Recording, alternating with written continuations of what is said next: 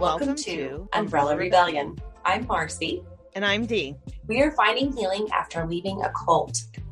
We will be discussing abuse and personal experience with the ATI, IBLP, and fundamental churches. Trigger warning. This podcast may contain descriptions of various forms of abuse. Please take care for your safety and well-being while you are listening. If the content becomes too much for you to handle, please turn this off. We hope to expose harmful teachings that lead to and justify abuse, with the hope that those that are experiencing abuse can find support and escape from it.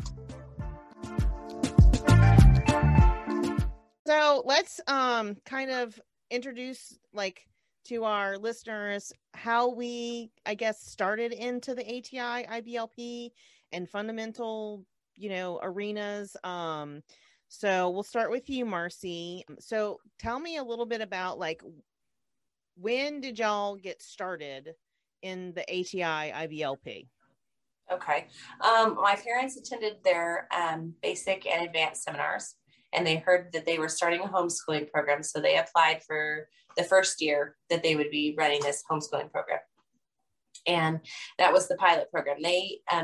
We got in the second year because I was too young. So in first grade, they let us in. So from 6 years old. Okay. So for your homeschool education, did you mostly do the ATI curriculum, or did y'all do other things? It was a combo. So the primary homeschooling curriculum was what they called wisdom booklets. Mm-hmm. And so you could go through these wisdom booklets as fast as you wanted or as slow as you wanted. There were 52 of them. We would use that primarily, and it had different sections that you could use. My mom liked math and science and those basic things, but my mom added things. So she would get math books for us to do according to our grade level, or science or history, so she added her own curriculum to it too. Okay, cool. All right. So I know when my family was into it, the homeschool conventions were the big thing. So did y'all yes. Did y'all ever do the homeschool conventions? Yes, my parents tried to go about every other year, every second year. At the beginning, they were not in Knoxville. So for the majority of ATI's existence, they used a college campus in Knoxville, Tennessee, that could handle thousands of people. So they went to a few, in Oklahoma City or random places like that. But when it moved to Knoxville, that's where we would go every other summer. I could start going at 12 with the program. Later, they moved that to whole families coming, but at the beginning, it was just 12 and above. And they did require the 12-year-olds to have already gone through the basic and advanced seminar before we could. Mm-hmm. Okay. So you and I met at headquarters. So tell me a little bit about when did you come to headquarters and how long did you stay? Okay. I think I went to headquarters in 99. So headquarters was exclusive. You had to be invited in some way, shape, or form to be able to serve there. You didn't get paid, but you had to be invited to go. So I went to one of their programs called Excel that was for young girls. It was kind of like a finishing school almost. Yeah. You Bible studies and how to do tea parties and decorate cakes and be a biblical wife. All the things you need when, all the things that you need to survive in this world. So I went to that, and I got noticed by the director there, and he called and invited me to go to work at headquarters. And so I went up in January of 99, I think. And I stayed 4 years there till 2003. And I worked in various departments, just depending on the need. Yeah. All right. And then, so when you were done with headquarters, what did you do? So toward the end of that headquarters stint, I helped start one of their programs called Verity. I was the registration person for that. And some things happened there that made me realize that there was a dark side to the program. I had already started feeling like a lot of their requirements and their standards and things like that weren't real conducive to life. But I saw the dark side, and I saw people lying, and I saw people being sent home or getting in trouble. It was a mess. And so that kind of started my walk out of it. And so when I came home, I left and I came home, and I tried to finish their college program through Verity. When I came home, that didn't work. And I ended up starting to work just outside the home as a receptionist after that, and went through a deep, dark time of trying to figure things out. Yeah. Because everything I'd been taught from 6 years old on, wasn't necessarily true. Right. It didn't work in real life. Right. So as far as like churches, what kind of churches did you and your family attend? So I was raised Southern Baptist. We were there every time the doors were open. Involved in all kinds of service projects. I served in the church since I was 12. And then when I came back from headquarters, my family had started attending a fundamental church. And so I went to that for a while as a young adult. But as I worked out of some of those cult teachings more and more and more, I saw cracks in the fundamental church too, and how they were enabling that. Mm-hmm. And so I went to a more liberal church that was more just Bible believing as a young adult. Okay. When would you say like you like left the cults? And we say cults because the teachings were indoctrinations. Yes. It was definitely one of those things where you had to follow the rules or you were ostracized. So we'll get into more detail, as the episodes go on, yes. And we'll tell you all about the culty ways we were raised. Some really fun stories with that. Yeah. So when would you say like you got out of the whole cult? If I left headquarters in 2003, I think that I was fully out of it probably by 2005, at least mentally and physically enough to start making my own decisions. Mm-hmm. Of course, that has been it's a slow process. So. Yeah. So it's kind of like the beginning of the end, right? Like, yes. Yeah. I mean, even now, and it's been 15 years, I'd have to count that up. 15 years, I still find myself believing, like running some of their lies through my mind and having to say, whoa, stop. Not true. Right. Rewrite that in your brain. Mm-hmm. Right. Yeah. I can totally relate to that.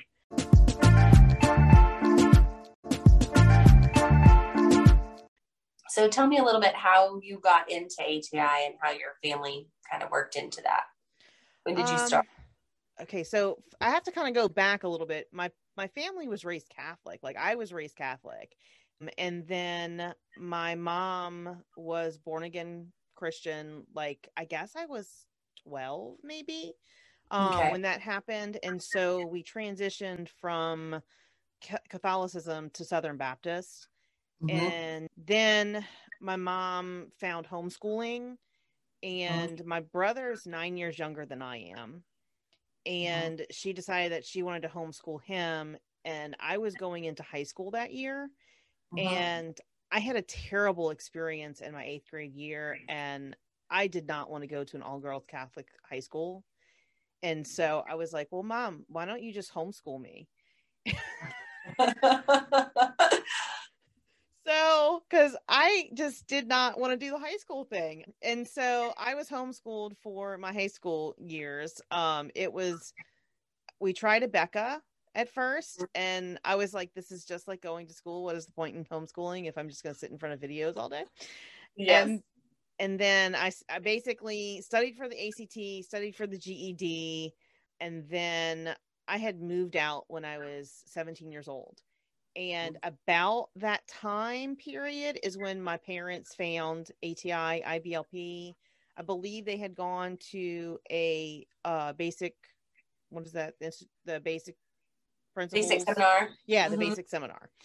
Then while I was living with a friend and her family, I decided to go into the Air Force so I could get college paid for. Before I went to basic, I decided to try and repair my relationship with my parents. My whole entire high school, thing was just a very contentious time for us. And they required me to attend a basic seminar before I could come home. And so it was like, okay, well, this is what I have to do. I guess I can, entertain this. I really, at that time, I had, I guess, become born again, Christian, prior to that, but I still struggled a lot. In order to come home, I was required to go to the basic seminar with my parents. We actually drove to Florida because that was the closest one.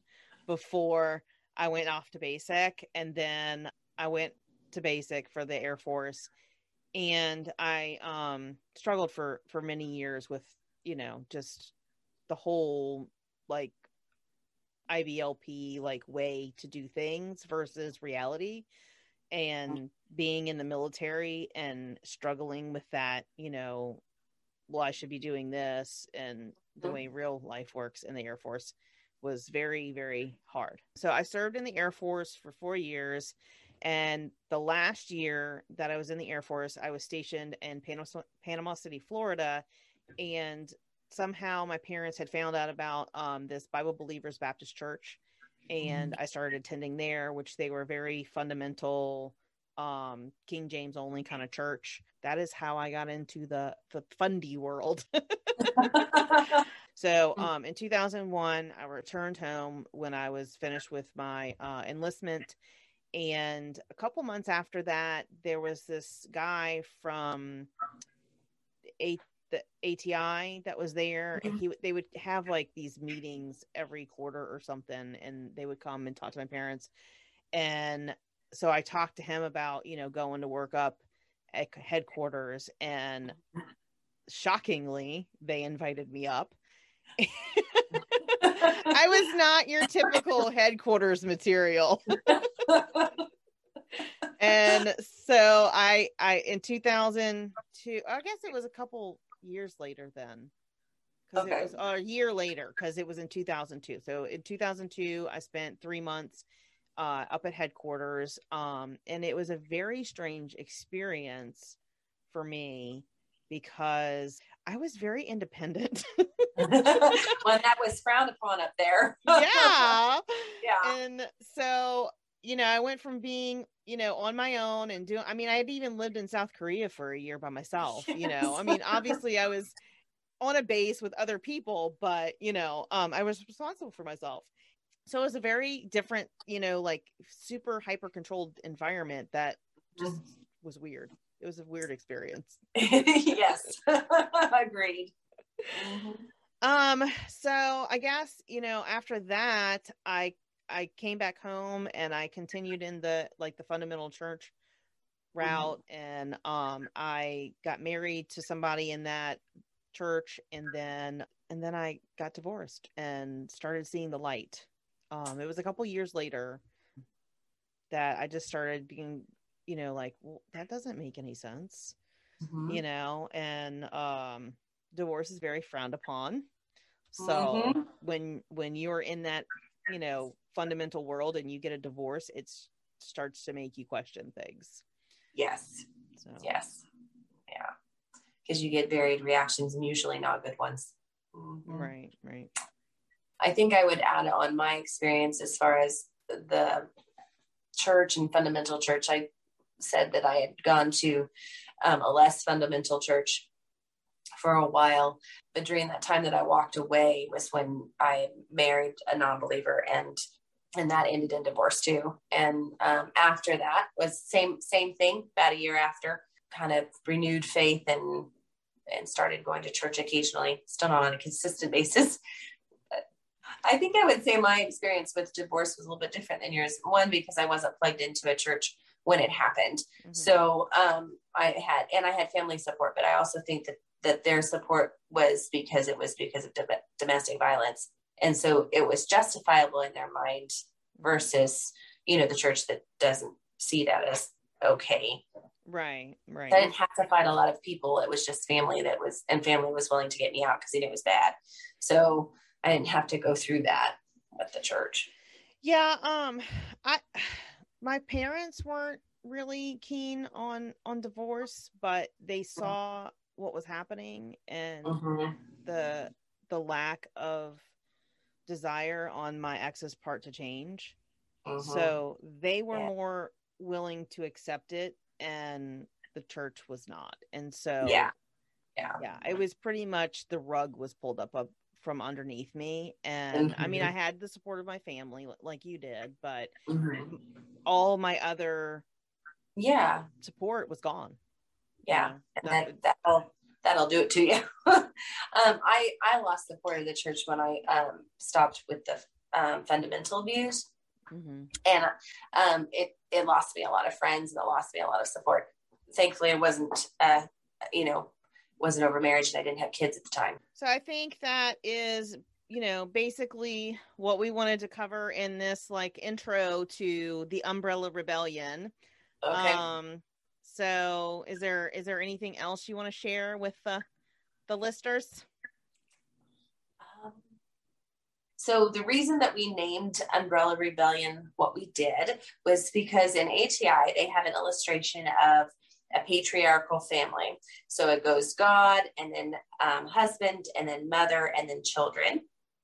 And it's illustrated with umbrellas. And if the one authority, like the husband, has a hole in his umbrella by sin or whatever, that sin goes down to the next, and to the next, and to the next.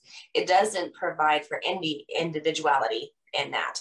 And it sets up a really strict hierarchy of authority and where you fit into that, and also how God punishes you if you don't stay under that umbrella of authority. So if a daughter like me chooses to, let's say, listen to rock music or any one of the multiple things that were considered sin, then I would be out from underneath my dad's umbrella of authority, and God basically had free reign to do anything he wanted to me, all the way down to kill me for disobeying. So that's the umbrella of protection, which is why we decided for Umbrella Rebellion. Yes, because that's a bunch of malarkey. Yes, it is. It's a bunch of malarkey. I love it. That is a good word. Oh man, maybe that should be our sign off. Well, that was just a bunch of malarkey. Yes. I like it. Bunch of malarkey. All right, so we want to just thank you for joining the Umbrella Rebellion, and we want to just encourage y'all, if you are struggling with some of the things that we talked about today, if you are questioning things that are going on around you that sound a little culty, or you are not sure if they are biblically correct, we encourage you to reach out to us on social media. We have a Facebook page. We also have a Facebook group, Umbrella Rebellion Official Support Group. You can find us on Instagram, Umbrella Rebellion, and we will be sharing some resources and some different programs and organizations that help people who are trying to escape from abuse and or heal from abuse. Thank you so much for listening. Come back next week and join the rebellion.